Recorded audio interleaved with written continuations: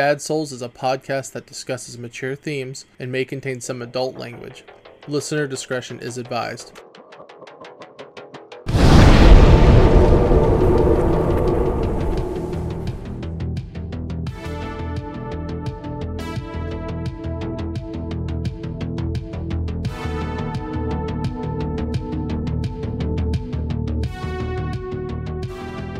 Welcome to Dad Souls, a podcast about parenting and pop culture from a dad's perspective. I'm Drew. I'm Trevor. I'm Josh. Praise it. Praise it. What's going on, boys? What you been up to this week? Getting sick. Just, not COVID, just a cold, you know what I'm saying? Praise the sun. Yeah, praise the sun. Yeah, so if you hear a lot of sniffling in today's episode, I apologize in advance, but that's about it, man. Went to a pool party today. Now I'm here sipping on that Kraken and Coke. That's the best cure. That's right. I'm on that coffee life, boys. Mm. You guys ever watch Cocktail Chemistry on YouTube? I haven't seen it. You need to check it out.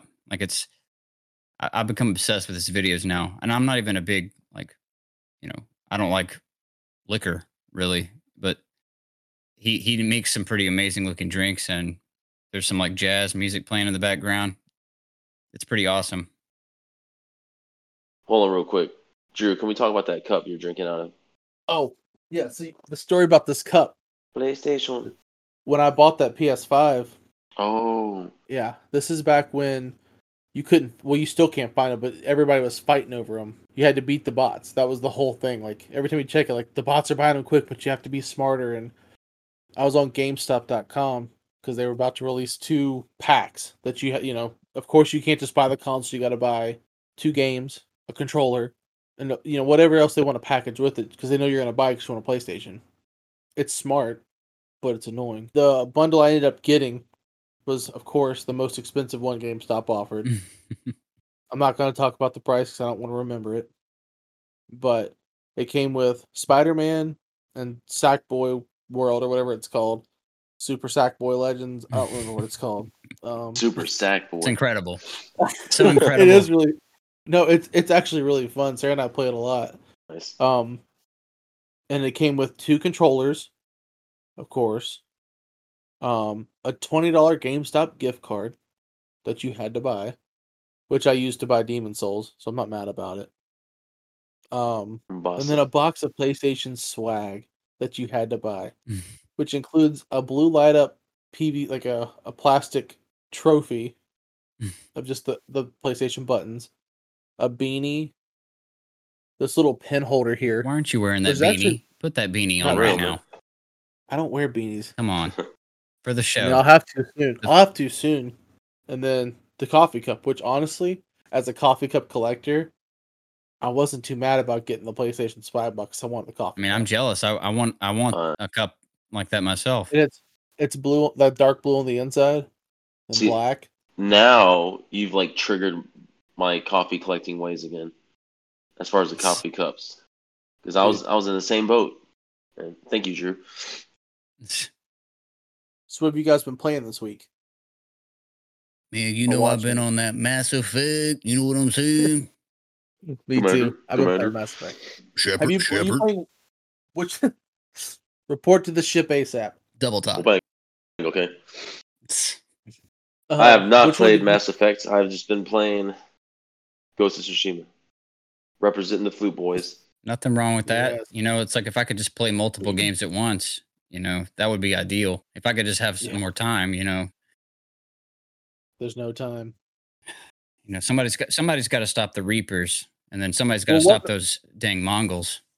What Mass Effect did you start playing? Did you start with 1? Of course. Well, I saw some people skip into 2 and 3. I'm like, no, that's like starting the 2 towers and then just forgetting about Fellowship. You can't do that. Well, I like how they made Mass Effect 1 feel like Mass Effect 2 and 3. Oh yeah, the way it plays. Yeah, just seeing it in 4K, 60 frames per second, it's sometimes you kind of get used to I guess the frame rates and the graphics of newer games on these new systems. So I had to kind of do a double take, and I went back and watched YouTube videos of the original, and it's kind of crazy to to imagine playing it like that again. Yeah, I don't think I'll ever go back. Mm-mm. So I've been playing. Well, I've been playing Mass Effect 1 as well, but I kind of got obsessed with the Chivalry 2 beta, which if you haven't played it, it's like a medieval battle simulator. It's first person, kind of like a Call of Duty with swords, I guess. But I wouldn't put them in the same bracket necessarily. But dude, it's it's crazy. It looks Like, awesome. It's something else. I've played it myself because Drew recommended it, so I downloaded it and I played through the tutorial and played an online little team battle or whatever, and it's quite bloody and entertaining with the battle cries. Those sure, battle why don't you cries. demonstrate a battle cry for me?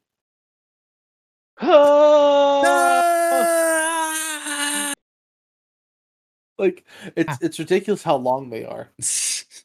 Like you'd be so out of breath by the time you got up to the fight, you wouldn't be able to fight. Well, there were guys screaming like their war cries while they were being decapitated. It was hilarious. Well, I always think it's funny because, like, especially when you're playing the free for all, it's like if whatever you thought the team battle was, the free for all is that much crazier because literally everybody's fighting you. Like nobody is friendly, and you'll be like, and that's all I've been playing. So if you see me streaming, which I don't think anybody has, but if you watch my streams, like that's all I've been playing. So it's been chaos. Like you're fighting somebody, you might cut through like 4 people at a time. It's like whack, and like everybody's in the group. You get them all, and then somebody comes up and stabs you through the chest. You're like, oh my god, like, and I don't know. I've been playing it way too much. I I haven't had to take a break. I haven't played it, but just seeing your part of your stream and seeing some other YouTubers play it, like, and then just kind of like what you told me about it being so quick paced that I guess like you don't really care if you die. I understand what you mean now. Like it seems like it's just that kind of like not that annoying Call of Duty feel where you get killed and it's like, oh god, this is I can't even do Exactly. anything, like it's just I keep dying over and over again, but it seems fun even when you die in that game. That's what I was telling Sarah. Like, I'm not mad about dying in this at all because it's so ridiculous. Like everybody's just attacking everybody, especially in the free for all. Like the team matches, everybody gets so grouped together. You start hitting your team, like killing people, and it doesn't work. Like I was trying to throw a oil barrel at this guy, and right at the last second, he moved. My teammate walked into it, and it exploded all over him, and he just burned to death. And he gave me like negative 200 points or something. I was like, "Oh man, I didn't mean to kill you." And of course, everybody, you got heat now, so everybody's after you. Nate, let was me like- ask you this, Drew. Is there like in the final version when it comes out, is there like a way to make an online team or a clan or something like that? I'm sure there is.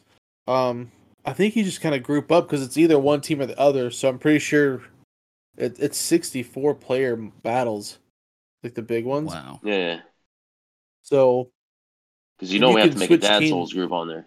Oh yeah. dude, I know. Standard. It's like I don't know if there's actual like a clan system or like a group system on there, like old school style. I don't know if they do that anymore, but if there is, we're making one. I mean that has to be something that they do. I mean, there's so many different groups. I think we should make multiple groups. We'll have, Dad Souls, we'll have the Bulbous Brothers. We'll have You can edit. You can't do a lot of like facial editing, but you can change their faces. And there's some brutal looking faces on there. Well, then they have to be and they have to be bulbous then. And they have the bulbous haircut where it's like the monk bowl that's cut. perfect. Yeah, they have that too. So it's everything you need is there for a Bulbous Brothers reunion. I mean, you're really making me want to pick it up. Like I really shouldn't though, because It's $40. I mean that's cheap for a game for a it's new very game. tempting. I got a lot of stuff going on right now financially, so it's just more. Well, don't break out the cash just for that. Yeah. We're about to set course you up not. a GoFundMe account. When I need a Yeah. GoFundMe, if anybody feels generous, please donate Well, $40 so I can slaughter people on Chivalry 2. Dude, have you guys been seeing the things I've been tagging you in, or at least you, Drew, with the old school wrestling promos? The Scott Hall stuff. Man, Yeah. they're great. Scott Hall, shout out to him. Hey, yo. Yo, I just remember that when they invaded WCW before they came to NWO. Yeah. that interview he's doing with Eric Bischoff in that denim outfit. Do you know what I'm talking about? He's in Yeah. like tight denim jeans, like a denim vest, and his hair's all slicked back with a damn toothpick. He's talking all And that a toothpick shit. in both ears too, man. On the side of his ears. Pop. It's so after he flicks one at you, he can just put another one in. Well, that's a game finishing that's like if you play Street Fighter 3, Third Strike, you can attack someone with Ken's taunt where he goes like, "Come on," or whatever. That's like equivalent to like Scott Hall's toothpick throw. That's a finisher Yeah. right there, man. Well, it's like in Smash Brothers, where I think it's the first Smash Brothers or the second one. Luigi's taunt, he kicks the ground, like kicking the dirt, and if you're close enough, he can kick you and kill you with it. It's like the same thing. I wouldn't expect anything less from Luigi. I don't know what I would do though if I was talking to somebody got hit with a toothpick. Like as a punctuation mark, like if you're not gonna fight somebody after that, then you better just never go back to the place you're at where that happened because you're gonna be disgraced forever. It's such an insult. Yeah, It it's is. super insulting. You might as well spit in their face. Yeah, I Yeah. always liked it when he would do it and it'd bounce off their foreheads and just go sailing off in the opposite direction because people get so mad. It's like that's insulting. The only thing that's scarier is a level 9 Mario. Man, I've tried that before on the Wii U version of Smash Brothers, and that stuff is not fun. I don't know how you guys did it. Level You 9 remember- Mario's it's the equivalent of like watching like cartoon rabies take place. Like, you kind of just see, the face of true evil. I've never seen something so scary. I've played a lot of horror games, and level 9 Mario's and Smash Brothers is pretty intense. Scary as some of the stuff in Cool. Village. Oh yeah, Scarier. Lady D Scarier. would never stand a chance against a level 9. Oh my gosh. I don't think Mario would have turned into. Well, Mario probably is made of fungus like Ethan, Oh yeah, but he probably created the fungus. I mean, he is the master of the mushroom. that's gonna be Resident Evil 9, Resident Evil 9 Mario. the Mushroom Well, Kingdom. Oh my gosh. Let's that's submit great. the idea to Capcom. I'm sure they could collab. Could you imagine Resident Evil Bowser? Oh my god. That'd be Wait, are we terrifying. talking third person or first person? First person. Make it first Oh, person, that's- yeah. Terrifying. You're playing as Mario. You'd Throwing have to give fireballs. everything a darker meaning. Like, Yeah. the mushrooms are like keeping Mario like tripping, through the game. Because if he doesn't, like, he starts to see things a little too scary. Oh, it's like Silent Hill. Yeah. That's a good idea, man. Yeah. All right, we're getting off topic. Yeah. We're going to talk about Village later on. Yes. We're gonna talk about Village later. You guys interested in the new Final Fantasy? You see Ooh, Which yeah. one? I guess 16? Yeah, 16. Yeah. The one looks that's supposed to pretty- be like Dark Souls? Yeah. Well, that's different. That's really? different. That's like Final Fantasy Origins. I think they're saying it might be. Well, it hasn't officially been announced yet. Oh, okay. But that's supposed to happen at E3 in like a week and a half. Yeah. Okay. But I it did- should be interesting. Did you guys check out I guess Horizon Forbidden West or whatever the gameplay for that? I I saw a watched some little bit of of it. Yeah, it looks great. I mean, it looks fantastic. I have the first one, I guess, when it was free on PlayStation, but I just haven't played it. It's just on the It's list. worth playing. It's on the list of things I need to get around to, but definitely seems cool. I have a platinum on that game. On the first one, What'd you say? Of course you do. I have a platinum on the first Horizon. Oh, nice. Yeah. Hats off Well, to you. There you go. actually- Tip our hats. Well, Really? actually, I have a platinum on Horizon. Tip it. I'm gonna intensify. The only other thing I've been doing, I got, how if you have Amazon Prime, Audible's like, hey, here's some free credits. Sign up for a month. Have you gotten those emails from Audible? I think so. Yeah. Yeah, a couple times. So I always take them and then cancel immediately because I don't want Audible, but I'll take your 2 books. Yeah. Because it's like listening to podcasts. And I got the 4th book in that Brandon Sanderson series. I was talking about the Stormlight Archive because it's a big fat book and I don't have time to read a book like that, but I can listen to it Huh. So I bought that. It's like a $50 audiobook. I got it for free. That's cool. And then the one I got randomly was that Matthew McConaughey put out a book called Green Lights. It's just like about his life, Mm-hmm. and it's narrated by him. He does the that's great. audiobook. So I was like, I'm going to use my other credit for this because it's only like a 6-hour listen. That other one's like 57 hours. Oh my The god. book I got. Yeah. I listened to the last one like that, and it was like 56 hours. But the Matthew McConaughey one's like 6. So I'm halfway through it. Is he It's awesome. is he reading it like Matthew McConaughey? Well, I mean, yeah, but he's also doing impersonations of people and stuff too. Uh-huh. And it literally puts you there. Like, it's really funny. Like, I recommend, especially the audio. The book's good because I'm listening to it, obviously, but I recommend the audiobook of Green Lights by Matthew McConaughey. I don't know a whole lot about, Matthew McConaughey's backstory, but I do know his discovery was pretty interesting, like Yeah. as an actor. Yeah. Well, that's where I'm at right now, and I'm not going to spoil it, so listen to it or read it, whichever.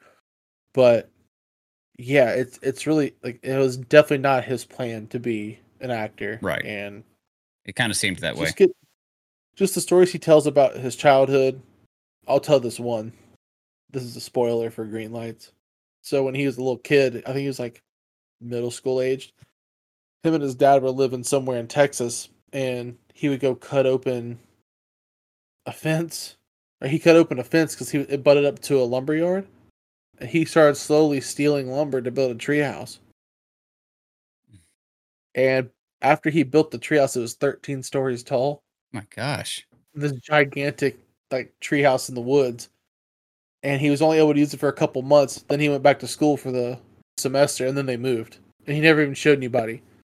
I was like, that's a crazy story to have. That you built a 13-story treehouse out of stolen lumber when you were in middle school. And then just left it there. And didn't show anybody. It was a weird story. Yeah. I was like, that's one of the first stories he tells. I'm like, I'm ready for this. Yeah. If it's still there, then. If the treehouse is still What there. you would think. Unless the woods are gone. Which could be. Yeah. Mhm. But anyway, check that out if you're interested in audiobooks. Or buy the book if you just want to read it. It's pretty good. Nice. All right. So I guess we'll move into one of our favorite topics all day, every day. Food. Hell yeah. Grub. Eating on that grub. I don't know about you guys, but I found the older kids get, the more picky they get. Magnus is the pickiest eater. I mean, he's so picky. I don't know. Do your kids eat a bunch of stuff? Or are they getting to like a very narrow, like I 3 try foods to. is all they'll eat? Oh man, it all starts in breakfast is the weirdest time because there'll be times when Ryu wakes up in the morning and he'll tell me what he wants, man. Like lately, it's been rice and soy sauce.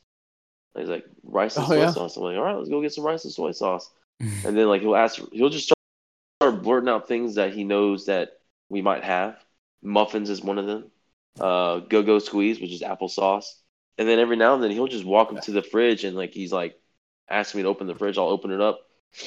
He wants shredded cheese or yogurt. Like he's calling out all these random foods. I'm like, which one do you want? And then every now and then he's looking in the fridge. Like he doesn't even know what he's looking for, but he wants to look in the fridge. Yeah. But I try to make sure he gets his proteins in, man. But I think right now with him being 2.5 or whatever, I don't know. I don't think there's like he loves chicken nuggets. I mean, what kid doesn't? But like Magnus I'd like for him to eat a little. Oh, he doesn't? Oh, okay. Well, that's good. Magnus doesn't eat meat. Oh, Like won't touch it. really? Like it's so frustrating. Yeah. Oh, man. Yeah, he won't touch it. He's had like a piece of he had like a hot dog or two. Yeah. And then he never touched him again. Mm-hmm. Oh, and man. he hasn't eaten meat since, and he won't touch it. He won't look at it. It could be a Like, texture thing. Yeah. Maybe, but we offer him all kinds of food, and I mean, typically we'll offer him whatever we have for dinner, and we always swore like we'd never be like, oh, I'll make him a second dinner, But he has to eat, obviously. Yeah. So that whole argument, like, oh well, if my kid's not eating what we're making for dinner, then they're not going to eat at all. Like, bullshit.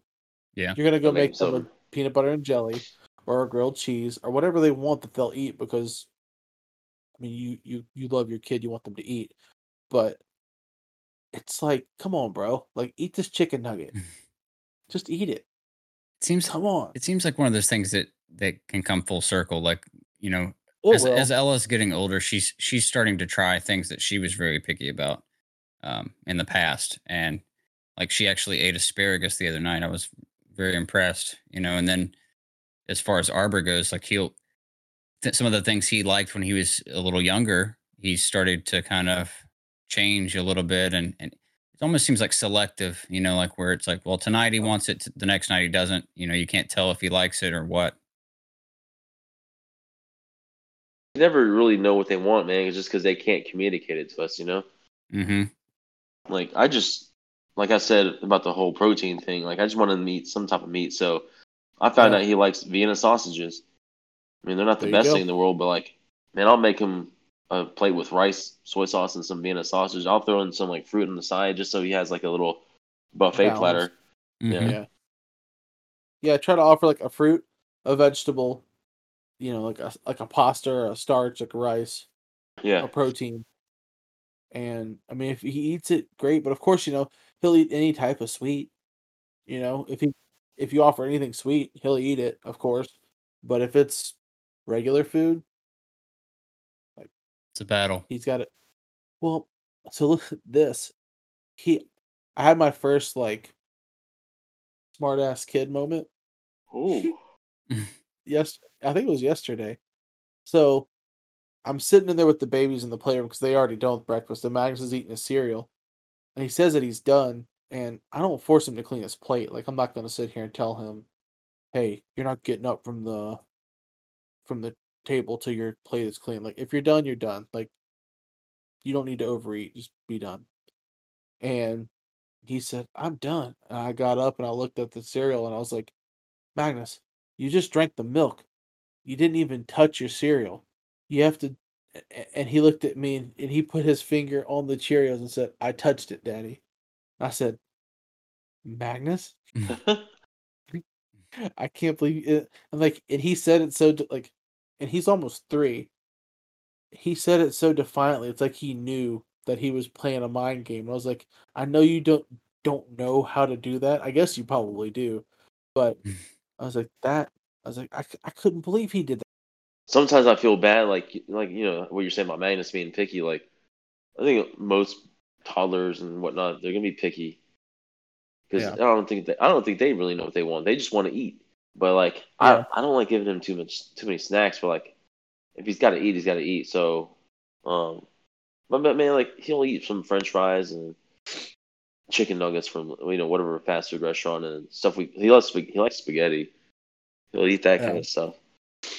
But he does love to munch on some snacks, ice cream, popsicles. Oh yeah. The Uh, popsicles. Oh yeah, popsicle. We got muffins from Walmart when we Yeah. went, and one of them was like a half blueberry, half chocolate muffin. Uh huh. Like 2 blueberries, 2 chocolates, and I was like, "Well, he asked for a chocolate muffin, so I'll give it to him." I mean, I'm not gonna my theory is if you normalize eating sweets with your kid, then they're not, hopefully, as apt to abuse them in adulthood. Hmm.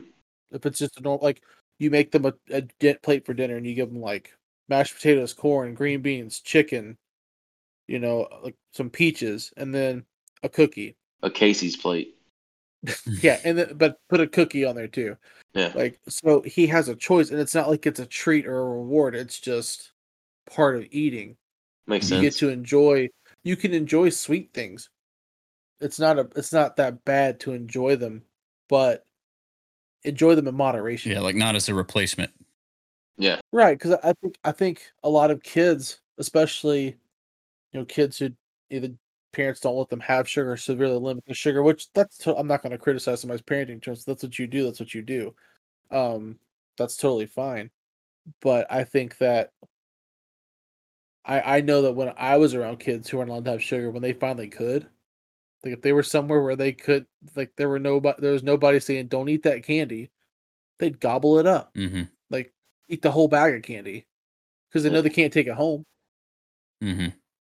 So I think that it's one of those like if you teach your kid to deal with sweets and sugar properly, starting young and making it a normal part of eating, then it's not such a big deal for them to get a piece of candy. They don't want to eat the whole bag of candy. Where they Or binge eat it. exactly. Like, oh, I went and got a pack of Chips Ahoy and I ate the whole box tonight. Like, have 2 or 3 cookies, call it a night. Mm-hmm. So I think that kind of stuff's important with. I'll destroy some Chips Ahoy though, man. I mean, me too. I mean, I'm no stranger to the sweet factory. I love sweet food. I love it. I have that in a big glass of milk. I mean, you guys remember how bad I could chug milk. I'll never forget. I've never seen anybody chug so much milk in my life. I remember when you milk drinker. You would take that whole gallon jug and turn it up, and I remember just being like, "Oh my god!" Like, we talked about you entering into some like milk challenges, like competitions. Right. Again, that's probably not healthy behavior either. I don't drink out of the jug anymore. Well, those were the days. Those were the good old days, right? I mean, sometimes I would be like, it would be late at night. Like, I don't even know. I don't even remember why I was up, but like, I remember coming in and like, I would just hear the fridge open. And then you just like go. My silhouette in the dark. Yeah. in my underwear, probably. Drogo standing down there thinking I'm going to feed him, chugging milk. God. Again, those were the days. And your kids, how are they on veggies for you guys? The twins crush them. Yeah, Arbor's pretty good about that. He especially likes broccoli, which is kind of weird. You think that like broccoli twins, would be that's their favorite. That's their favorite too. Yeah. Nice. Magnus though, we sneak him in where we can, but he's not. If you present him with it, he's not going to touch it. Mm-hmm. He's been very much on. He'll eat cereal. He'll eat yogurt, but it has to have sprinkles. Ooh. Yeah. Pancakes. Sometimes he'll eat Eggos. Peanut butter jelly, peanut butter honey. He likes those. He's been eating apples, thank God, lately. Good. But fruit's pretty open. You know, he'll eat fruit. Applesauce. You know, it feels like it's such a narrow. Like, so I can't believe he's not sick of it yet. Mm-hmm. It's really annoying. But the you gotta twins, you gotta take him to Golden Corral, bro. He wouldn't eat it. Like, I'm not gonna fight him on it right now. Like, the pediatrician says he's a healthy weight. He's growing fine. He's just going through that phase. Yeah, it doesn't make it any less annoying as a parent. No, like, or like if we're out in public, like you take him out to eat, he's not going to eat anything on the menu, which is annoying. But we usually have enough snacks on deck because we have 3 kids, so it's not like it's a huge deal. But I'd rather eat a real meal than like a snack dinner. But you have to do what you have to do. Yeah, true. Ryu was eating a bag of popcorn like these. I don't know if they're limited time off or whatever, but like Sam's Club sells like this multi-pack box of like bags of popcorn that like mixed in with like Twix or M&Ms and Snickers or whatever. But Ryu was eating a bag of the M&M popcorns, and I'm sitting there eating with him too. But I didn't realize he was putting some of the popcorn back into the bag that he didn't like. So I'm sitting there. So I picked the piece up, and I'm thinking, oh, this M&M melted, and put it in my mouth. I was like, oh my god, he's chewing on this. And I was like, there's no going back. Just swallow it. Yeah. Once it's at that point, you have to commit. Mm-hmm. The twins will start to eat something, they want to share it with you. Oh, that's good. They'll like reach out and be like, "Here." I'm like, "I don't want that." And they're like, they kind of look at you like you're gonna eat it. I'm like, "I'm not gonna eat that soggy cracker." Yo, isn't it it's crazy how their manners are better than ours sometimes, man. Yeah. Well, yeah. Sometimes. Yeah. Dude, I don't know about you guys with your boys, but like Ryu's been on this phase where when I'm holding him, he's just beating the hell out of my face, dude. Like he's eye gouging me, eagle clawing my throat. It's going like, well, the problem is he's doing it to everybody now because I let him do it to me all the time, so he thinks it's normal. So I've been trying to tell him to stop. I don't think he understands it. Sometimes I laugh though because I think it's funny. I probably shouldn't laugh, Well, it's just funny Well- watching this kid beat on my face. Well, it's bad because when you do laugh, it reinforces the bad behavior, and I Yeah. get super guilty of it too. But like Magnus and I used to play Macho Man, where he'd climb up on my stomach and go, "Ooh yeah," drop elbows on his bed. That's great. Yeah, but then he tries to do it to Sarah, or he tries to do it to Grandma, Ooh, and no. it doesn't work. So I had to cut that out. Like, and we used to I still do sometimes. I'll throw all three of them around the playroom. Like they'll come up to me and I have like pillows and stuff like that, and I'll like slowly body slam them onto the pillows. Like they're not making impact. Yes. Trust me. But like I'll kind of flip them. It's almost like gymnastics. Like you flip them around like somersaults, and they kind of flop onto their backs on the pillow, and then they roll out of the way, and then I do the next one. It's like a circus, like a tumbling circus almost. Yeah. And you're flipping them all. But Magnus will get up on the couch and he'll go, "I want to fly, Daddy." I'm like, "No," because he'll just jump on, like try to jump on my back. I'm like, "Bro, please don't do that." So Huh. I'm trying to unlearn that behavior. So I get what you're talking about. Like you want to laugh. 'Cause sometimes it's funny. Like they'll do something really funny, and you'll catch them. Like, "Oh, that was funny." It's like, "Oh no, stop! Don't do that." Arbor's not doing that just yet. We still play like, Monster, and like I'll chase him around, but Yeah. So fun. yeah, it's so much fun. Like I'm like, it's like one of those things too, like you kind of forget, like it's almost like habitual. So like sometimes I'll just be like, I don't even realize what I'm doing. Like I'll just automatically go into monster mode, just like start crawling around chasing him. But like, if he gets too scared, he'll just like, turn around and try to hug me or whatever, because I guess like that he thinks that'll like stop the scariness. Stop, Daddy. Yeah. So it's funny. I feel bad for Magnus once I get him in trouble, but like we have this game called Kabong. Like it's basically, I think I've talked about it before. It's an old cartoon from back in the day, El Kabong. He's like Mhm. I think he's a horse. He's a cowboy horse, and he'd hit people with guitars. And go Kabong. Mm. So I make Oh. like this like karate chop hand, like Buzz Lightyear action, Mm-hmm. Yeah. and I'll see him, and I'll make my eyes real big. And as soon as I do that, he'll scream because he knows I'm about to go and chase him down the hall with a Kabong hand. And every now and then I'll open the car door when I'm getting him out of the car, and I'll look at him with the Kabong face. And he'll go, "It's real." Like, "Man, I'm gonna stop screaming." I'm like, "I'm sorry. That's Trevor, my I- fault. You got in trouble." Trevor, I think you'll understand this. I'm not sure about you, Drew. Like when I say this part, like as far as like chasing our kids around, like sometimes if I'm trying to like get Reed so I can change his diaper, he'll run away from me. So Oh, yeah. I'll walk towards him like in a speed run or a speed walk like Mr. X in Resident Evil 2. Oh yeah. Whole body posture my and all. I'm just God. like I'm stomping in the house, dude. And he's like Dude. screaming and running, dude. He'll Arbor It's will so much fun. do though. that same thing, but then like it almost will like be fun for him until I actually do get him and lay him down to Yeah. change him, and then it becomes like not fun for him anymore. It's a fight. He's been like this for a while now, but it didn't used to be, but like about like 75% of the time he doesn't enjoy getting his diaper changed at all. Like he actually like will start to like fuss and whine. Actively fight Yeah. you. And Yeah. it can be pretty difficult, especially if he's like pooped in his diaper or whatever. It's Does he do the Liu Kang bicycle kick on you? Yes. You know what I'm talking He'll about? try to kick you in the Yeah. face and stuff. Like, but it's just I'm just like I'm helping you. Like I don't understand.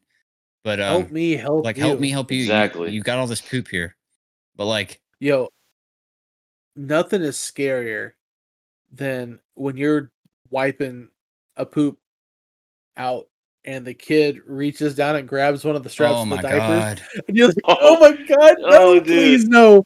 Like Oh, man, the I panic know. that sets in, like you almost scream at him I because mean, like, "No, I- like stop, please don't." every do time I see like, that happen, like I just like summon like the strength of all dads out there, and like I'll just like grab his two legs and hold him up like with one arm, and just like I'm doing amazing stuff with like the other hand, like I'm scooping the diaper out from under him and like powdering him and stuff.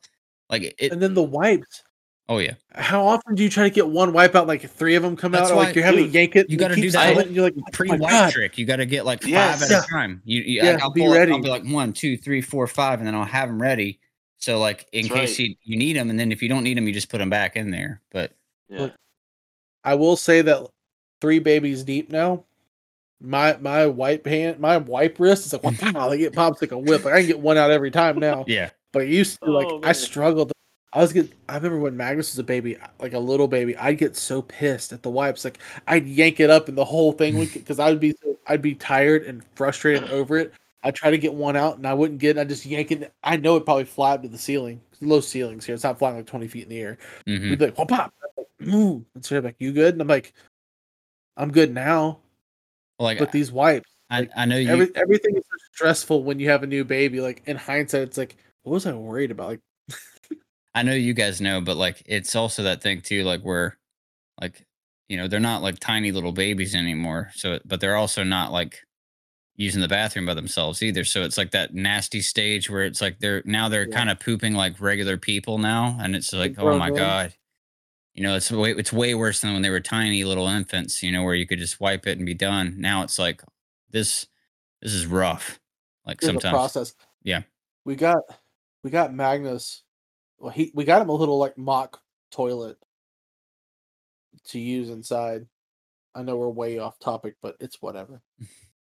I Kids. I got him. Yeah, we got him a little fake toilet. It's just like a miniature version of ours, and he's been peeing in it. If like say we're trying to do a potty training couple like 3 or 4 days where we stay at home Hmm. and just we've heard if you read online if you have them go bottomless like nothing just a Winnie the Pooh all day t-shirts and that's it. They don't want to they don't want to poop in the house. They know they're not supposed to do that. So they'll actively search for a toilet. Hmm, Hmm. And that's interesting. we did it for a day and we got one poop in the potty, which is a big deal. Yeah. He pees in the potty no problem. If we're outside he wants to pee on the fence. That's what he does. Hmm. If he's at my mom and dad's house, he pees off the deck. That's It's so great. funny. Like he's like, he'll go, "I won't pee off deck." I'm like, "Let's go." I mean, That's it's great. better than in your pants, I guess, Yeah. but Yeah. pretty funny to watch a little 3-year-old pee off the deck. Cherokee told me she's like I've done it a couple times with Ryu, but and every now and then he'll let us know like potty. So we'll take him into the bathroom. We got a little potty training seat for the downstairs bathroom, but I wasn't there for this one. But she asked me one day, she's like, "Have you been teaching him how to count to three in the bathroom?" I was like, "No," because apparently like she brought him in there one day and he's sitting on the toilet. He goes 1, 2, 3, and he goes like trying to push it out. I was like, "Whoa!" I didn't teach him that. That's some That's all cocoa of him. melon stuff right there, man. Yeah. Coco Melon's teaching him. That's right. Yo, did you Shout guys see out that to snap I Appleberry sent and you? JJ. I did that demon version of JJ. He's spooky, man. But yeah, it's wild. Like the whole the fight of changing diapers. It's like it's got to be when you walk in the especially it's morning times are the worst because you know that you're probably walking into a nightmare. Yeah. Especially and it's we used Sarah and I play baby roulette if we're both up at the same time in the morning where we open the door to the twins room and if it smells like poop we're like which one you want pick and see who gets the lucky clean baby Who gets the bomb? who gets yeah brutal. I Sometimes, can't wait like, to be done with diapers though. well, the funny thing, like going on the subject of the food, like you change into the diaper and you're looking at it, you're like, what the heck did you eat? I Yeah. started thinking that, like, what did you eat yesterday or Oh, today of for course. this to happen? Well, You like, know? a lot of times I miss out on a lot of the poop diapers because I'm gone at work a lot. Well, But lucky you, Trevor. like For real. I'll get to experience like, these rare I would consider them rare. They're not very often, but on the weekends there'll just be these weird days and Lori will tell me even about the weekdays that I miss. But like there'll be these days where Arbor just like poops like 6 times and I'm just like, what's going on? Like you've been Yeah. eating the same stuff. Like this one like Saturday recently, I was just like changing so many poop diapers. I just couldn't figure out what it was that prompted such bowel movements. The power of the bowels. So think about it like this, like 'cause the kids here pretty much eat the same thing. So if one of them's shitting a lot, you know what the rest of them are doing? Pooping. Shitting a lot. Yeah. Yeah. So Times we three, go man. through, The poop pack. bro. Like I'm telling you, like every now and then, if I happen to get lucky and get all three in a row, it's wham, bam, bam. Like You'll get them all. And Magnus will probably tell you like, I poop. I'm like, yay, buddy, let's go. Like, I call it. If it was like a country western movie, it'd be called Three Deuces for Daddy. Nice. That's what I hear every time. That's an Oscar winner right there, man. Well, it's like, especially like the twins can be a package deal. You get both of them at the same time, and then you go get Magnus, and he's done it too, and you're like, God, I'm sick of poop already. It's 8:00 in the morning. I've got 3 poops already on my books today. I poo poo. And it I only poo goes. poo. I do do. Yeah. I poo poo. I do do. Shoot on Man, them. that's a throwback.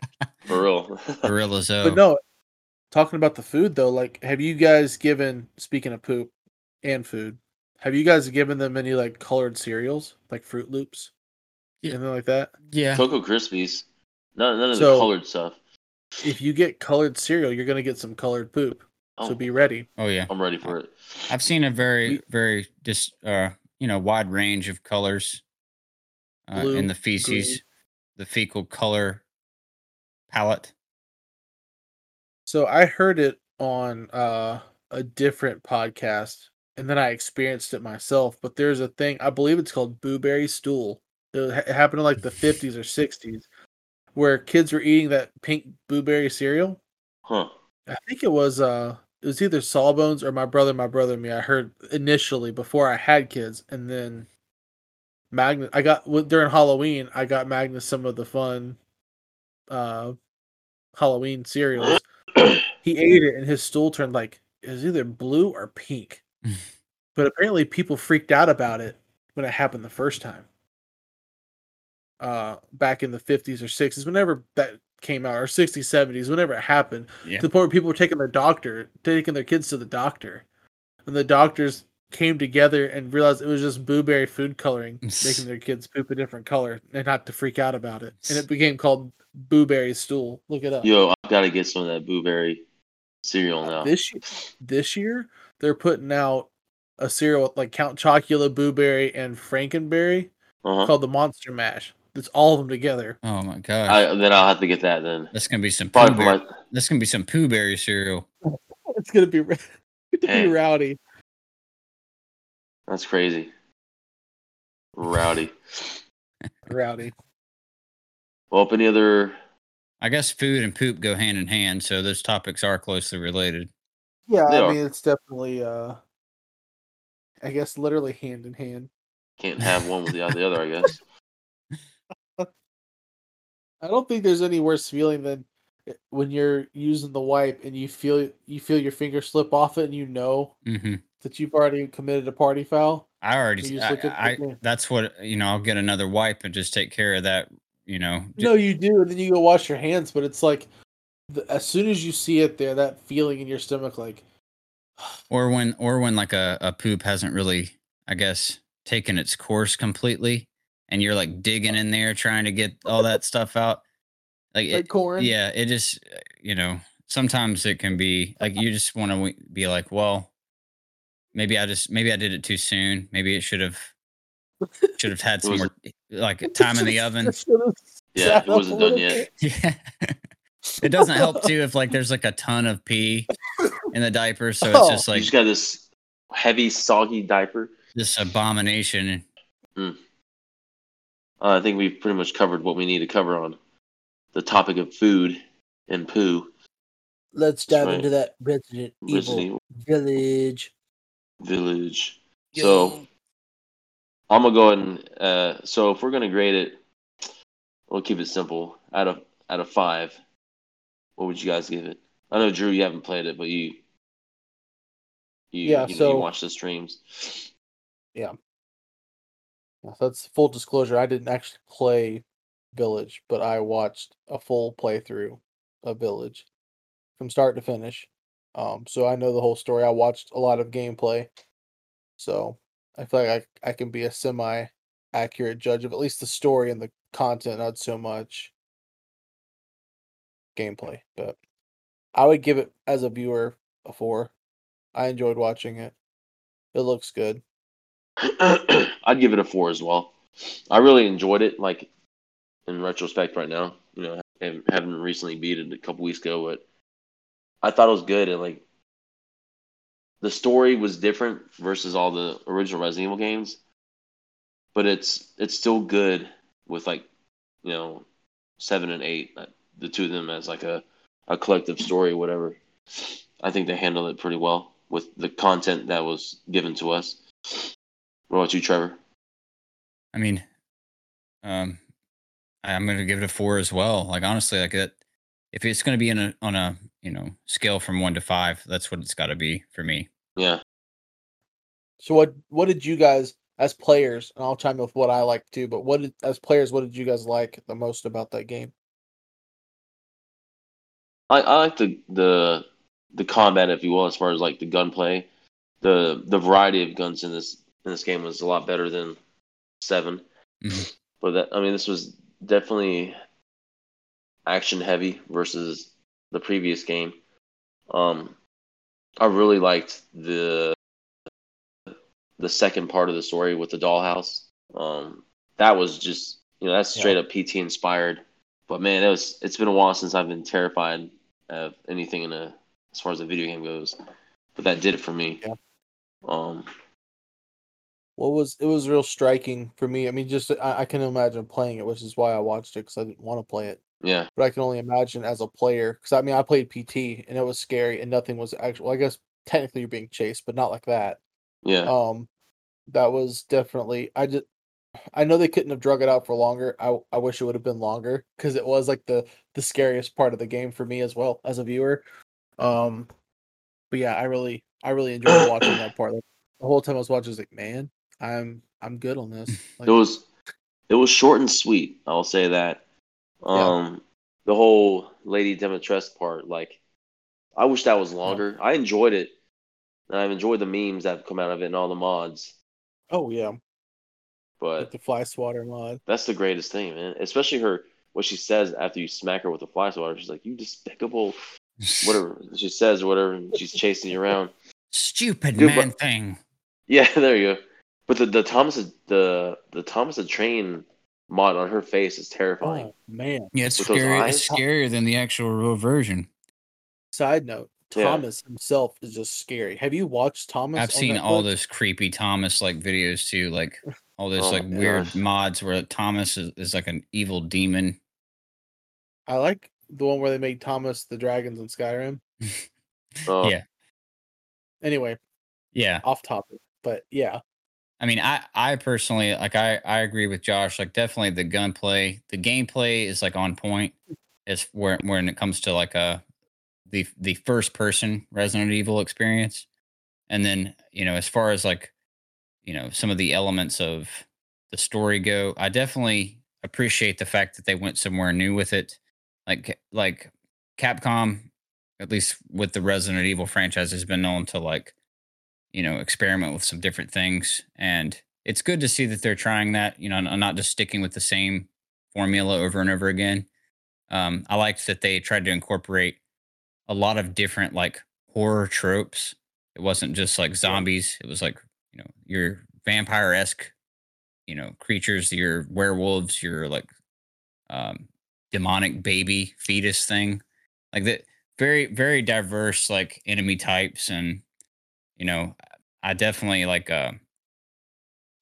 some people might say it's like, oh well, it seemed a little inconsistent, like they should have stuck with like one type of thing. But I felt like it gave multiple people with multiple different interests something, like yeah, say you weren't a fan of like the vampire stuff. Well, okay, maybe you like werewolves, like maybe you like the supernatural, like, and there's like a whole, you know, different like a bunch of different like qualities there to like appreciate, even if you didn't like one specifically. but the good thing was like everything was explained, like why it was the way it was, or why they were the way they were. Yeah. They just weren't like werewolves to be werewolves. Like they're all just a bunch of experiments, really. Yeah. It's yeah, different fingers on the same hand. Yeah, yeah. good. I kind of wish it could be like Mega Man, where you pick who you wanted to go to first, Yeah. so Yeah, you could like experience them in different orders, like and see if they change stuff. Which obviously it's meant linear for a reason, Yeah. because the story builds up. I get it, but it's definitely cool how each stage had its own you could feel where it was inspired from, and each like you said, each one's almost like a different monster, like vampires, then like supernatural demonic horror, and then grossly disfigured like spooky horror, and then almost like not steampunk, but whatever you would call cyber cyber monster horror, Frankenstein creations or something. Metal Gear Heisenberg. Yeah. Metal Gear Heisenberg. That's right. That's yeah, and I mean, like visually, it looks great. On the new Yeah. system. I mean, I know it's like, it came out for like the PS4 and Xbox, like all the different like systems, like the older consoles as well. But on the next generation, I mean, it looks great. There's even parts, like even oddly for like a horror game, there's parts that actually are kind of like weirdly like relaxing, if that makes sense. Like the sound design is great. Like if you like, just sometimes I would go back and just kind of listen to some of the stuff in the headset, and it was pretty awesome but creepy at the same time, because you can hear so many different things going on, and it constantly keeps you on the edge of your seat, because you don't know if like you know there's something around the corner, or there's something behind you, little creaks. I think a good horror game too is gonna have those like you said, almost relaxing moments, Mm-hmm. almost to lull you into a sense of security, Mm-hmm. and then all of a sudden it's like boom, oh, jar you out of that comfort again. Absolutely. And I think that they did as a viewer, the game felt real smooth. Like, especially like I know the guy who I was watching definitely had played it a couple times because he was really smooth with like he knew where to look to make it cinematic, and it felt very cinematic watching him play it. Except for like the grindy stuff, like finding all the weapons and killing all the bosses. I get that you have to do that stuff, but Yeah. just when he's going from point A to point B and showing what the levels look like, he would pan across these levels like, man, that just looks like I almost wished I was playing it so I could really look at the world myself because it looks really good. Yeah. Especially that castle, man. That castle was polished. Like oh, it yeah. was awesome looking. It reminded me. I was gonna say the exterior of it reminds. I want to say it was almost Castlevania influenced. Yeah. Oh Oh yeah, yeah, totally. for sure. I wish that there was a way to turn off the hostile stuff in the castle, just so you could like just get rid of it, so you could literally just explore that castle and look at the find. Because there was like every room was so detailed. I'm sure there weren't like duplicated rooms. Like it'd be really cool to just go through and like room by room look at that place. Yeah. Yeah, I Speaking mean, of like the castle. Oh, not to interrupt, Trevor, but like, there's a trophy for breaking all the windows in the castle. what? Yeah, you have to smash all the windows in the castle Oh area. man, I wanted to try that now. Yeah. Yeah, like I felt like there were just a bunch of different stages, like a bunch of different locations in the game that they kind of brought a little something more to the table. And it's not often you'll see that in like a Resident Evil game. I know there's been like what are we on? Like this is 8 now. But there's like other, you know, spin-offs, other different like games that have tried a little something new, but I don't think anything has been so ambitious as this. Because I mean, 7 was very ambitious, the first Resident Evil game in first person. Everybody kind of either loved it or hated it, you know. Yep. But this is like the first one that I think kind of like said, we're gonna move in a different direction as far as the enemy types, uh Yeah. even continuing Seven's liberal storytelling, and like the way that they did the design of the game. Like it makes me curious to see where they're going to go from here, like because Yeah. it could go either way. I mean, they have a great opportunity to improve upon what they've done, and they also have the opportunity to go in the wrong direction. So Yeah. I guess we'll see. So obviously this is a spoiler-filled review, but Yeah. fast forwarding to the ending, I'm not sure if you guys. I think we've all seen like the post-credit scene where fast forward into, I don't know if it's a near future or whatnot, but when Rose is grown and she gets into that vehicle with the guy that works for Chris or whatever, when they're driving off into in the distance or whatever, like if you notice, like there's someone walking towards Yes. that vehicle, and I guess the data miners had like went into the files of the game or whatever, and the character model is of Ethan. What? Really? Yeah. So was Ethan walking towards that vehicle? Well, he Interesting. has fungus, Chris. Well, since What's that? Ethan's like father fungus right now. Like I swear, when they at that last cutscene when Ethan's falling apart, and he's like, "Take her and go, Chris." I want him to be like, "I can't go on, Chris. I'm fungus. I'm fungus now. I'm, I'm fungus, Chris." Let I me guess stay he's with technically, I'm mold, Chris. let me stay with the mold.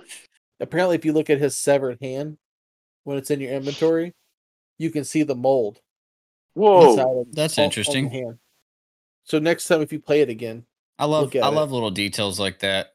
It's not really an Easter egg, but it's just like a little fun detail that may go unnoticed, especially on the first playthrough.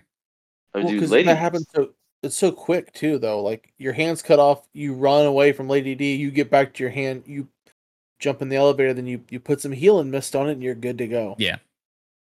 Sprite. Yeah.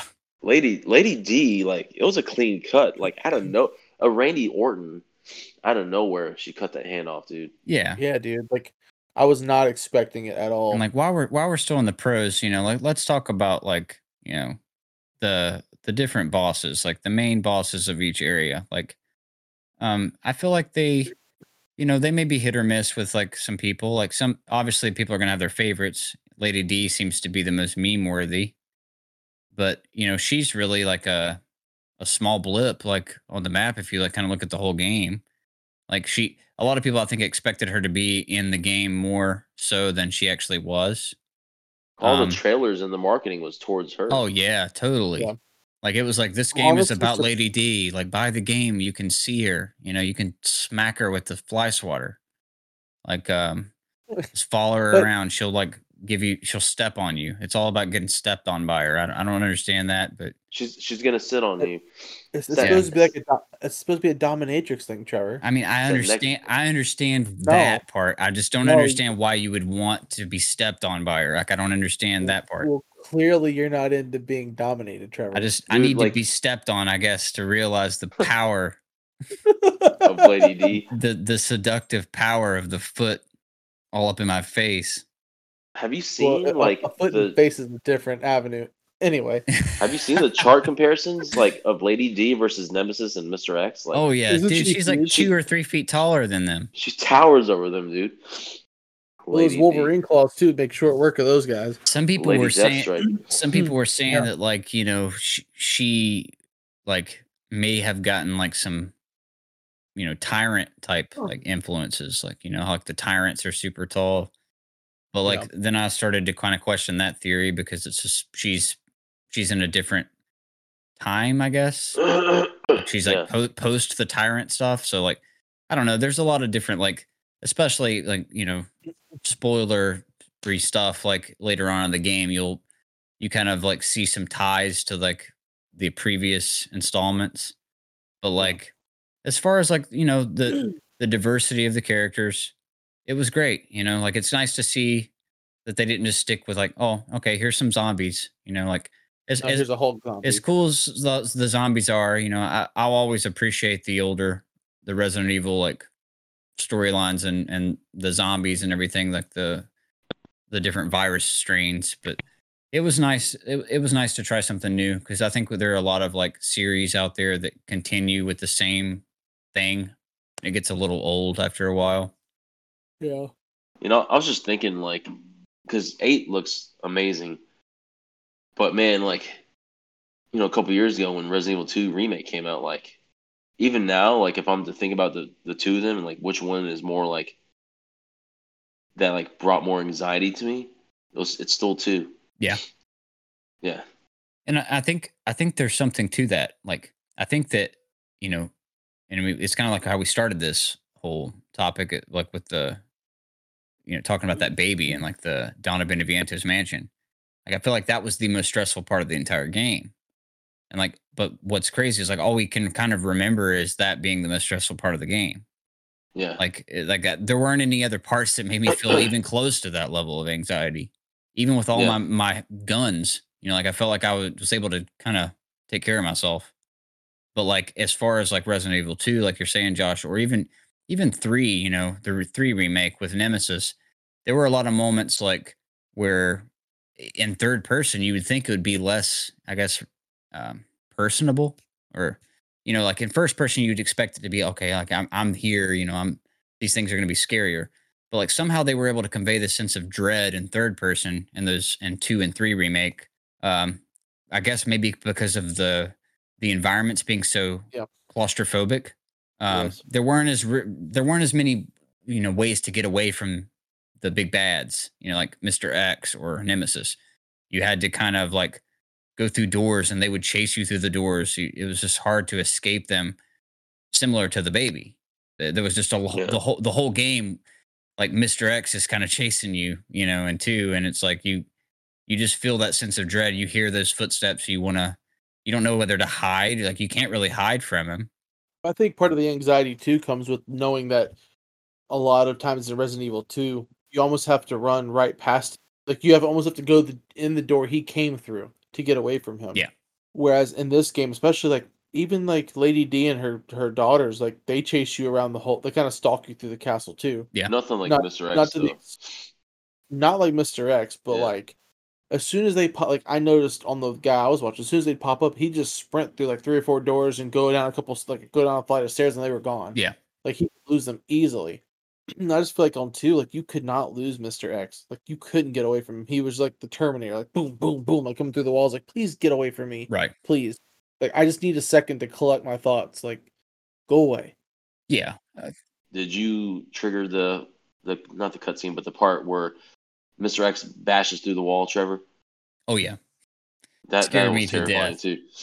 Yeah, and I mean, like I said, like I don't know how they were able to convey this sense of dread in third person, more so I think than in first person, because it should have been not. And I mean, I'm not trying to take away from like the scariness of like some of the sequences in 8, but it was just it was a different feeling. So like I know what you mean by like that sense of like Mr. X just being like this force that's like, well, do I like try to shoot him to like stall him, or do I try to like go in a room and like run around him? Like he just won't stop. Like whereas the daughters in 8, like I kind of felt like I was like, okay, I ran through 2 doors and now I'm safe. Like I didn't feel like they were even capable of following me any further.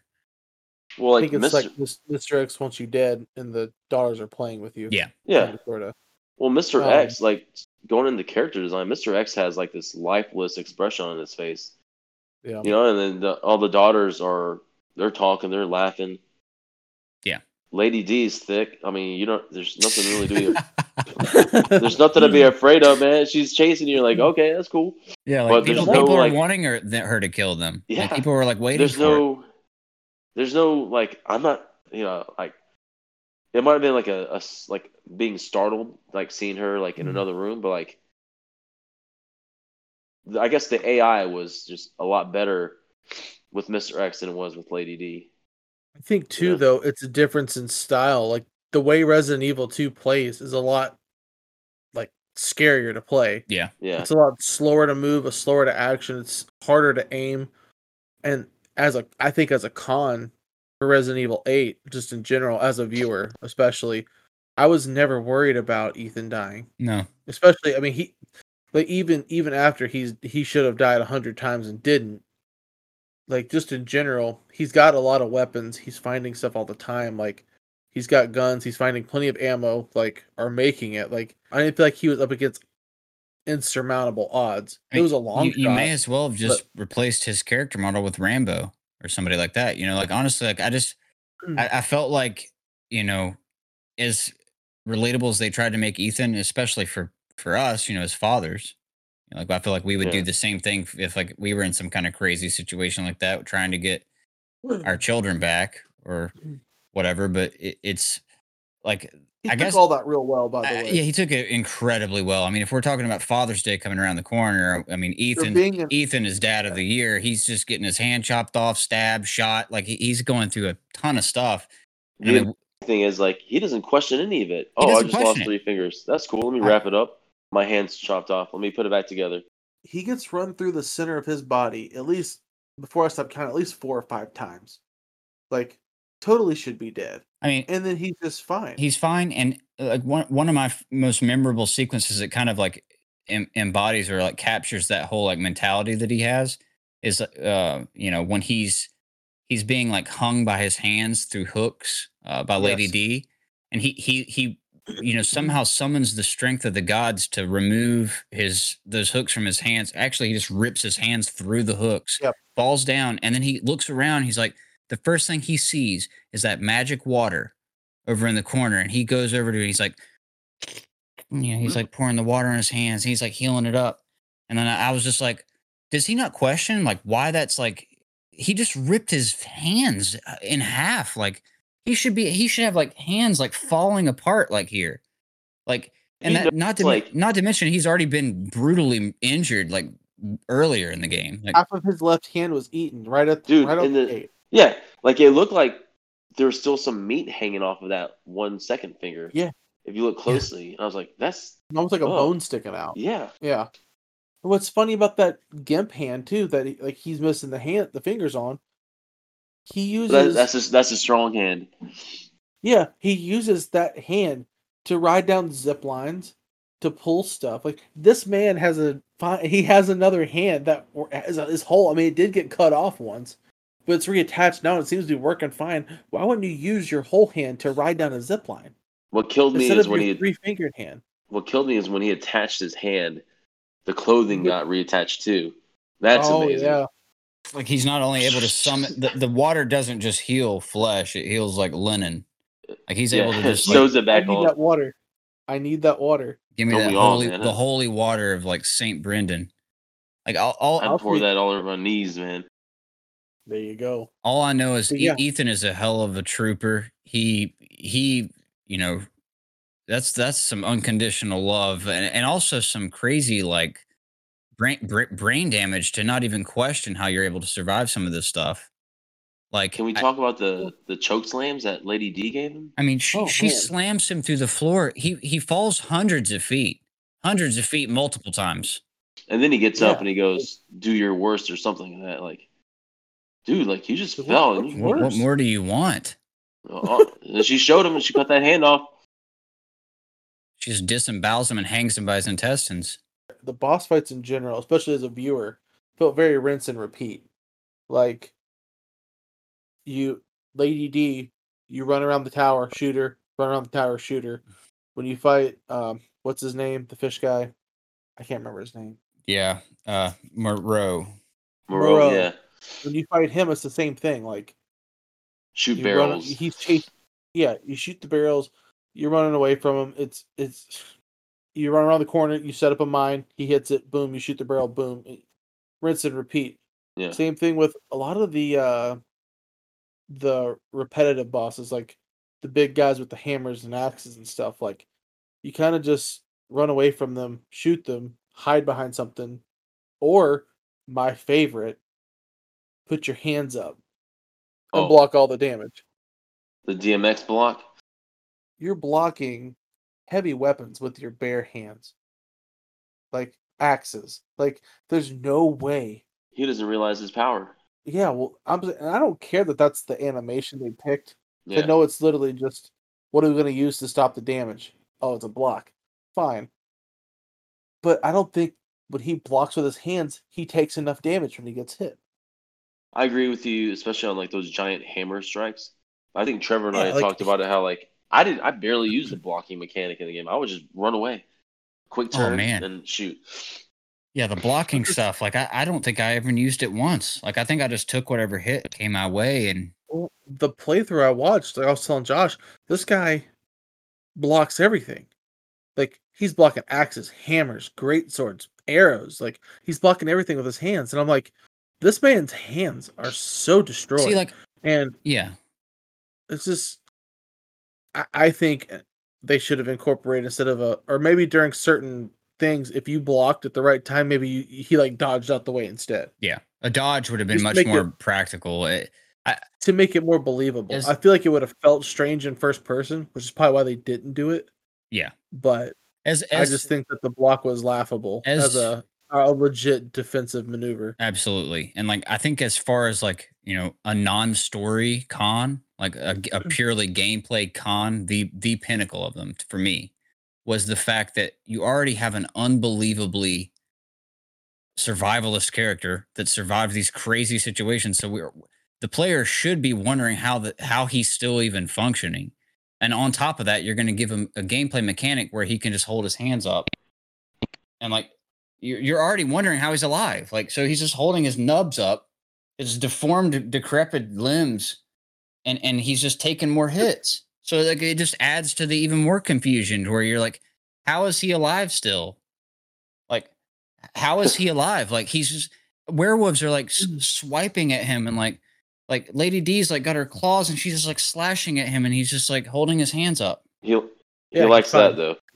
He's into it. Yeah. And like that's one thing that it kind of was just like, well, okay, obviously as people with common sense, we knew that there was some more to like why Ethan was able to survive this stuff. We just didn't know until the very end.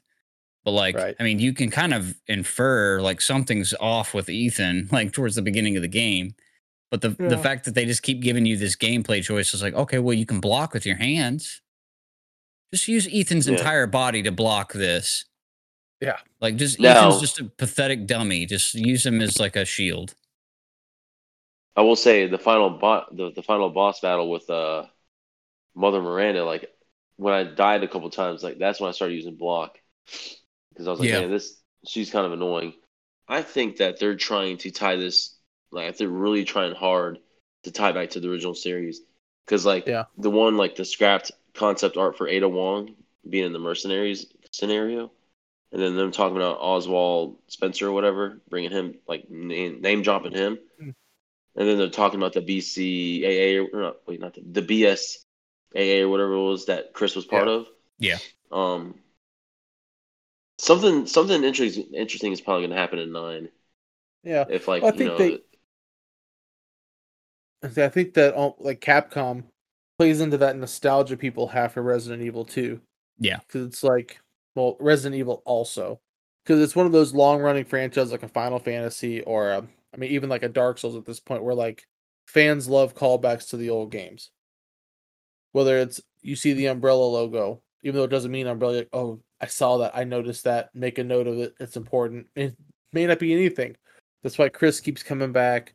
You know, they want to keep all these plot lines that are weaving because they know that we're suckers from nostalgia. Yeah. Even like for me watching it, the way when you pick up items, it goes like da-dum, and like you can look at the item like kind of flip it over like the old school games used to be, and you can read about it.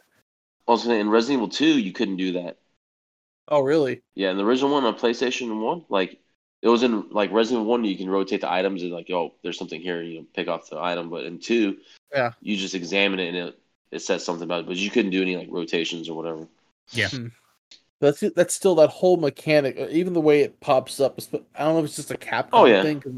It just feels so retro. It's got to be because like they, the way things like more realistic, like games like The Last of Us, Last of Us 2 or anything, like games that kind of play off of like the more realism, like with imaginary circumstances.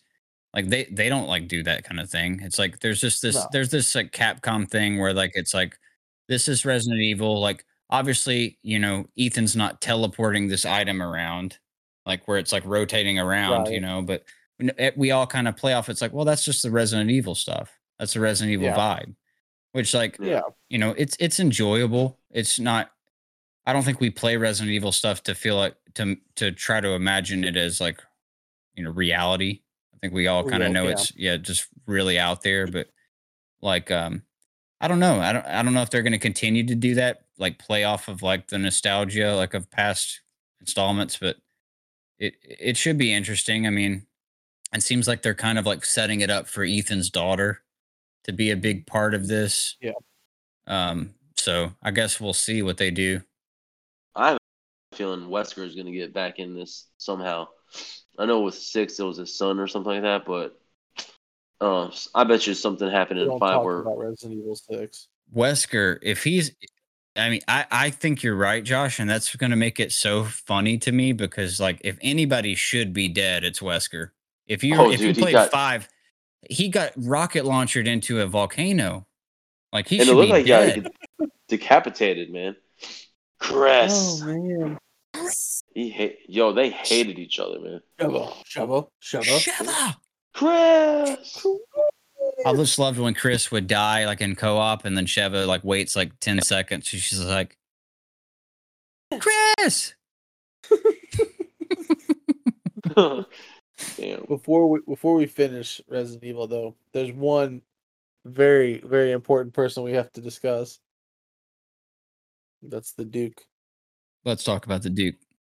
He is the heavy hitter. He is Yeah. the true, I think, character of this game. I think he's going to be a major part of the series moving forward.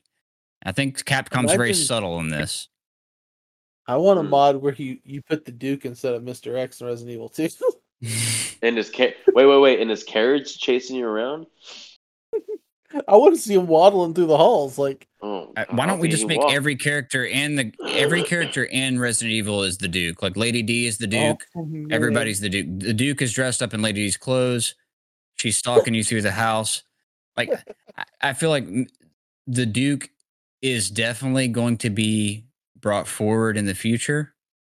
I doubt it, Trevor. I'm telling you right now, there's so many hints as to like especially when Ethan is like, so who are you anyway? I mean, they threw this in at the end. There's no, they don't just do things for no reason. So like, yeah, I know what you're they saying. threw it at the end, and he's just like, so who are you? And he's just like, it's hard to explain. And it's like, okay, well, Well, you're going to explain it obviously in the future. Like we need to know who you are.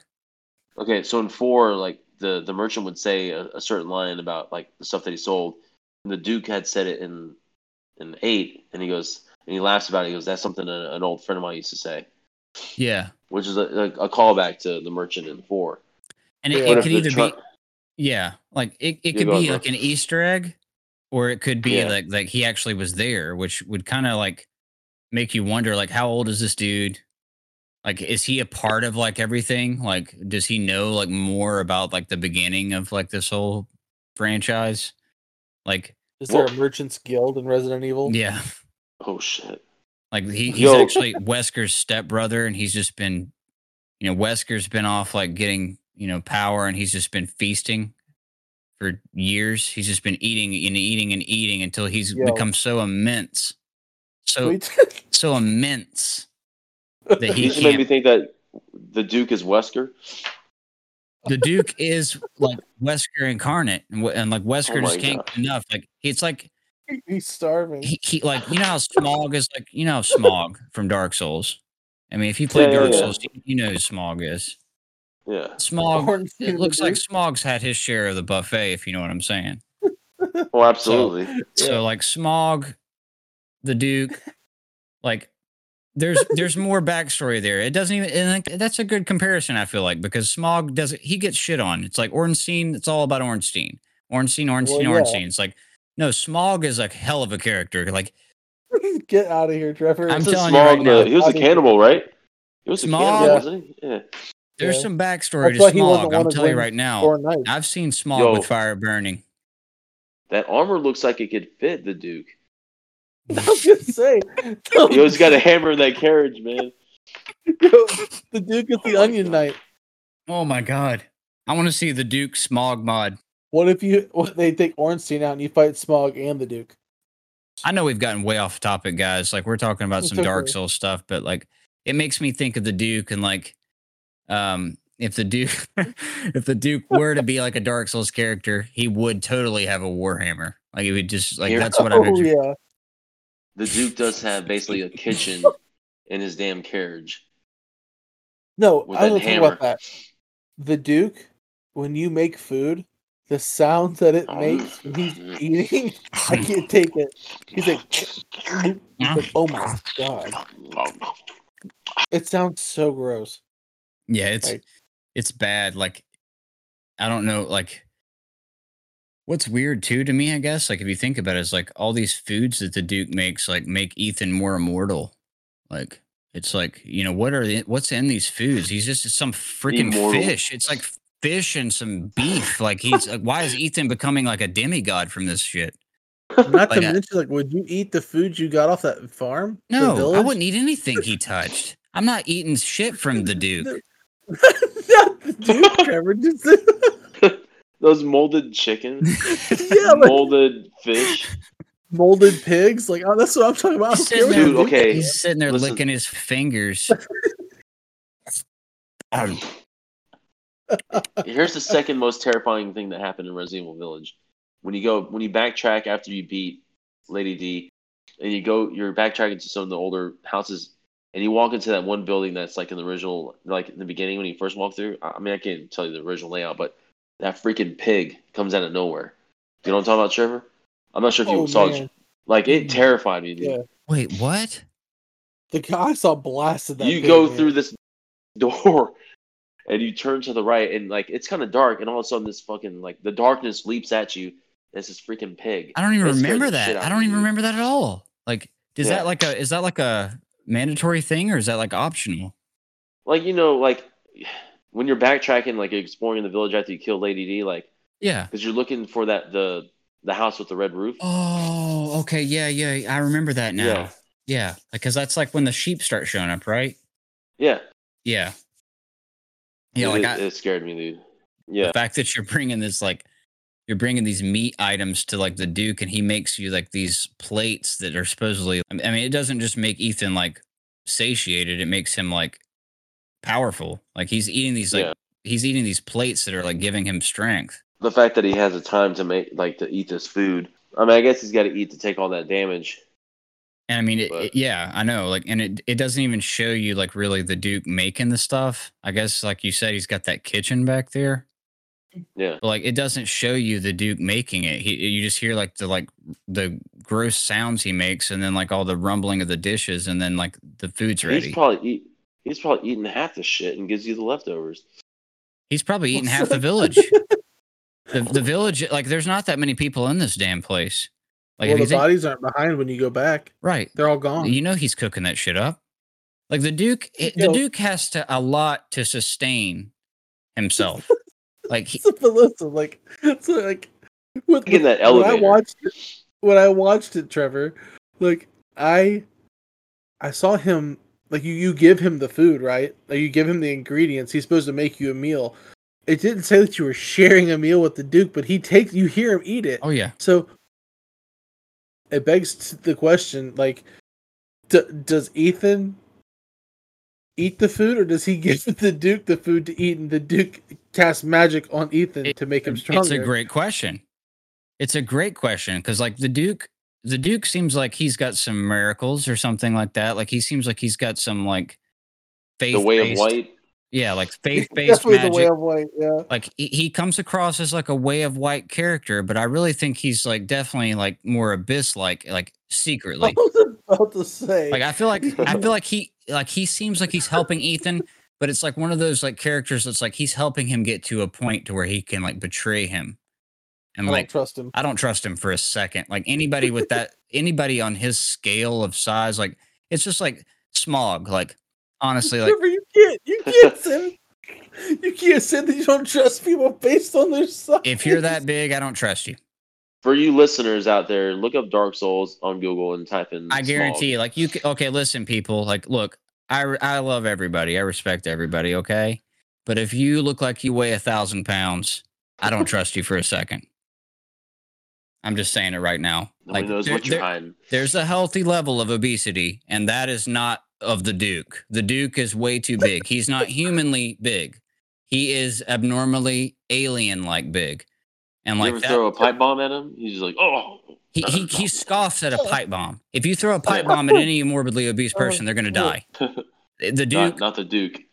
the Duke is immortal. The Duke is evil as shit. I don't trust him. I feel like anybody playing the game, if you feel like Ethan has some stuff going on with him, and you were right, he's got mold, he's fungus or whatever. If you felt like the Duke has something weird going on, I think you're right about that too. I think the Duke is evil as shit, and I think he's going to be the main antagonist of the next game. The Duke But is so Wesker. far, so fast. That's a crazy conspiracy theory, but it's one that you really got to think about. I mean, like even if you didn't agree with that, even if you were just like, nah, he's just a misunderstood character. He's trying to help Ethan out. It's like, No. honestly, come on. Like, we're talking about Resident Evil here, not Resident Evil like Duke, like Mr. like Angel on Ethan's shoulders. It's like, what's he going to come around and start like feeding his daughter too in the next game? No, listen, like I really just I'm getting tickled here because I just keep picturing the Duke like busting through walls and shit. Like I'm just supposed to be afraid of him. Like he's the damn Kool-Aid man. Yeah. Like children. You know the DLC's gonna be the Duke's Archives. Dude, Oh my like God. I just don't like. I don't know. Like I feel like he's meant. Like even if you like go back and I mean, it made me think about that theory that you mentioned, like about like him being the embodiment of Rose or whatever. Yeah. If you go back and listen to his like every time he kind of comes into the scene, they make a kind of almost an intro about it at the beginning when Ethan first meets him. Even when he like appears outside of the castle, he appears inside of the castle. There's this baby like xylophone theme that plays, and it's like subtle. Like not everybody's gonna pick up on it, but like I noticed it like right away because it makes it seem like very like malevolently like childish. Like there's this childish like charm about the xylophone playing for him, but it seems malevolent. It doesn't seem like a good theme for a character. So like it automatically gives you this notion that he's not really who he might say he is, which makes me dislike him and distrust him immediately. Like because like I mean On top of his size. on top of his extremely large size, it's like think about it. He's like 10 times the size of Ethan. That's not human. He's not a No, human he's being. right. In the castle, he's stuck in that room. Like, doesn't Lady D doesn't she know to like go in there and like, yo, what you doing in here, dude? Yeah, she's terrified of him. Have you ever like the save room in the castle? If you go into the door and you open the door, like, and Lady D's following you, she stares at, like in that room like she's terrified. She's absolutely mortified. So. She will not come into the save room, and there's a reason that he's in the save room. I'm telling you, like she's terrified of the Duke. Everywhere the Duke is, the bosses don't go. Think about that. Heisenberg's terrified of him. Heisenberg's in his little factory pissing himself, thinking about the Duke.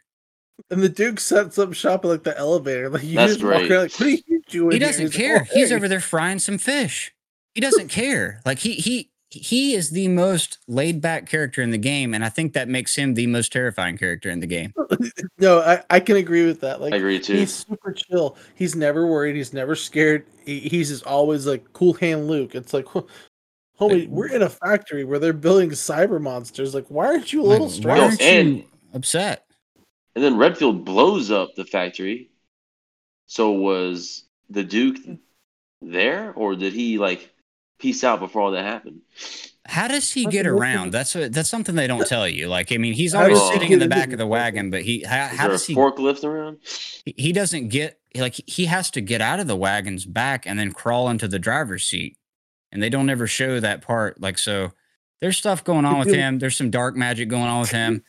Like, I feel like the Duke doesn't even give Ethan access to some of the stuff he may be capable of providing, which I think is even scarier. Like, I think like the Duke is like only keeping Ethan as far as he's willing to let him, he's got him on like a short leash. He's like, Ethan, you're fungus. You're going to do whatever I want. You're going to eat. He wants it to be difficult for Ethan. Right. And he has all these weapons. He doesn't sell them to you till the end of the game. It's like, do you remember the part where like Ethan discovers that Rose is in the jars? Yeah. Well, do you remember the Duke's response to that? He's just kind of like, yes, Ethan, she's in the jars. And like, and Ethan's like, what? He's like freaking out. And the Duke's like, what, Ethan? This is like, okay, come on. Like you're a freak. Like, it's because you're not bothered by this. He ate Rose. Yeah. I mean, it split her up in pieces. It wouldn't surprise me. All four of the jars and you could have put them in here. The Duke's frying noise start up. Or he's just like, he just puts the entire jar in his mouth. No, he's actually underneath it where you're putting the jars in. As soon as the last one goes in, the Duke's underneath it, like double the size he normally is. One can never know when they're going to stop making these Resident Evil games or how they're going to try to conclude like the overall story arc. But like, I am going to go ahead and theorize that the Duke may be more important than we all realize, and I think the Duke is going to be a heavy hitter. I think he's going to be a heavy hitter to the end game. I mean, maybe Chris can, he's punched boulders before. Maybe he can punch the Duke.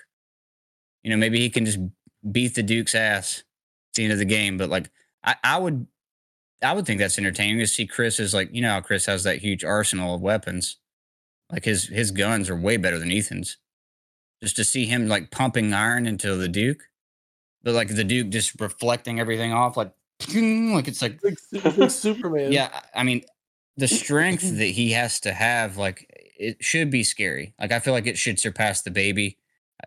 I feel like they need to make something of him. If they don't, it's a really, really crazy missed opportunity. The Duke is a true villain. I think so. I mean, you'd have to just be blind not to see it. He's right there. He's right there. He's the person helping Ethan the entire game. It's like everybody else is just generic and they all die. Even Mother Miranda dies, but guess who's still alive, guys? Guess who is still alive by the end of the game? The Duke. Jesus.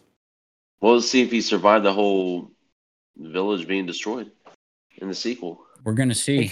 We're gonna see. You guys are gonna listen to this back and be like, "Damn it, those guys were right." Trevor was right.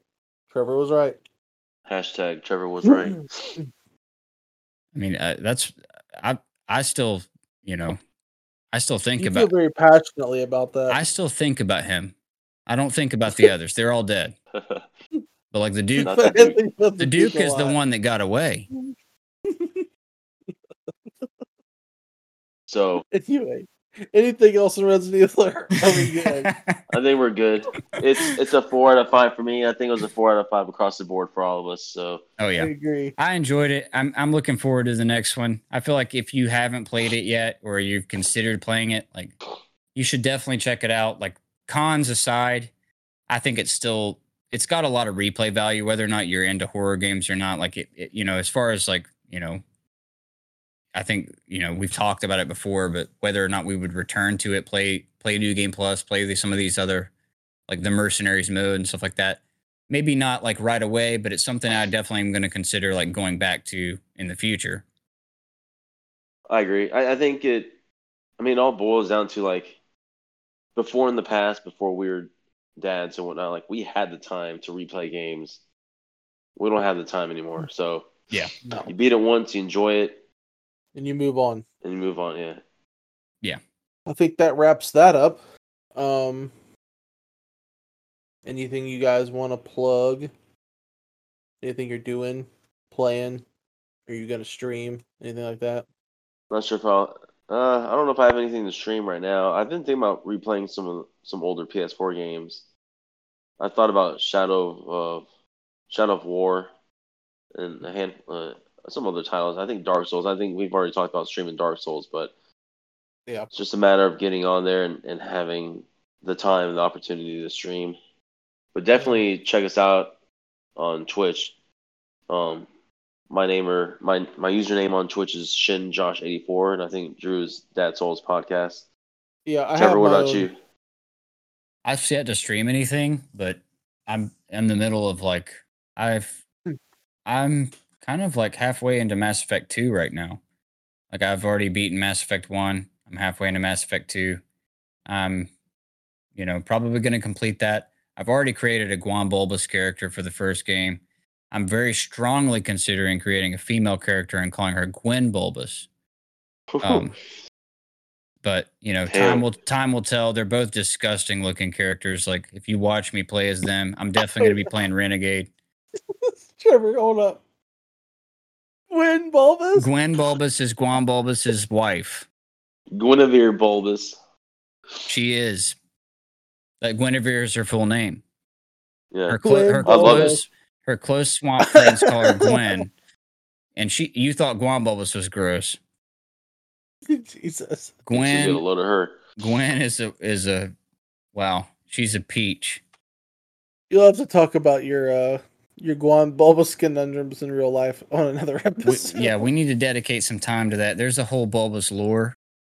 I try to stream on the Dad Souls podcast handle. I have my own Lionhearter740. It's the same as my PSN, but I try to keep something going on the Dad Souls podcast handle. We're on Instagram, we're on Facebook, Reddit.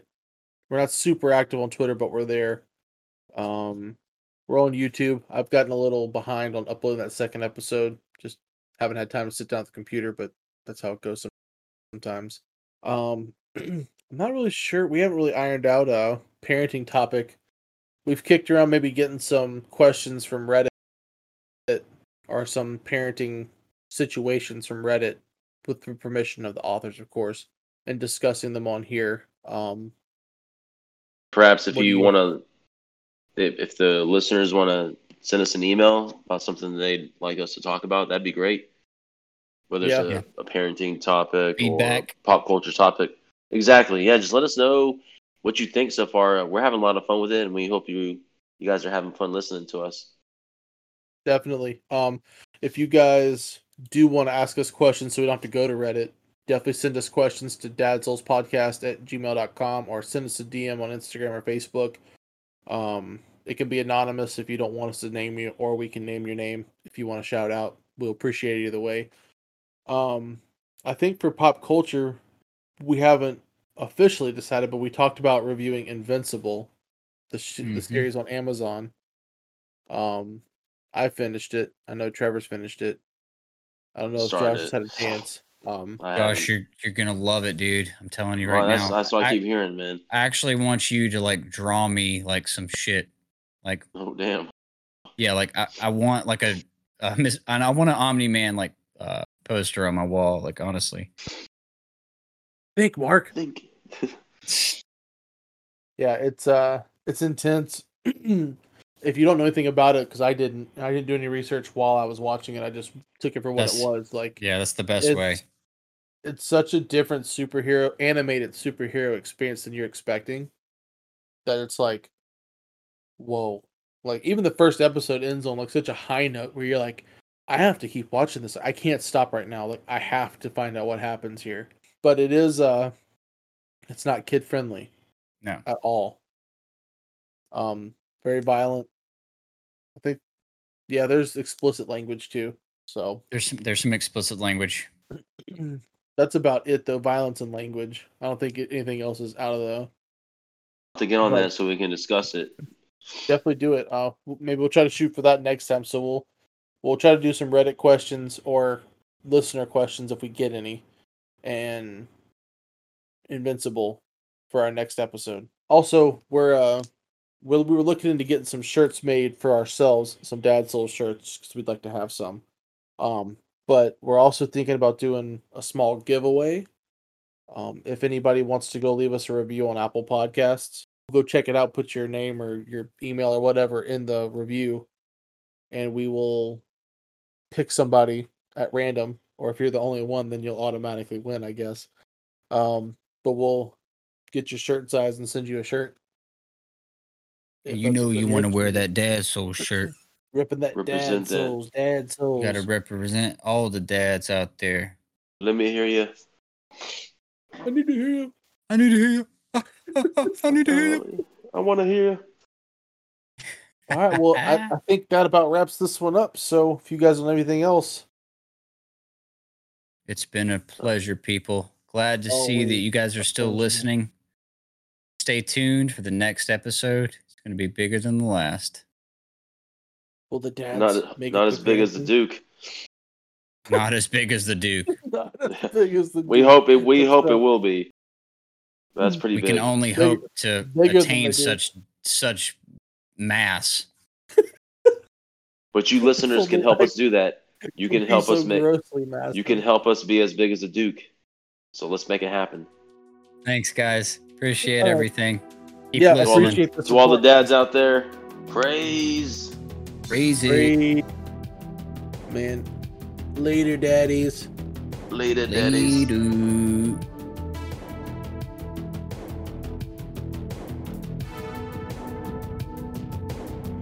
Dad Souls is Andrew Rink, Trevor Rao, and Josh Mayers.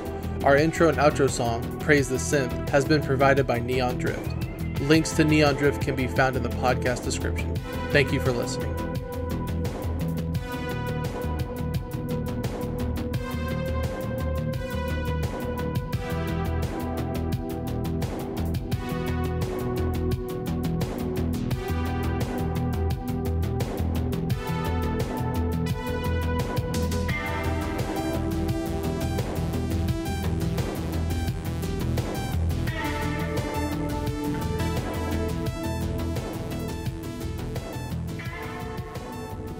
If only I could be so grossly incandescent.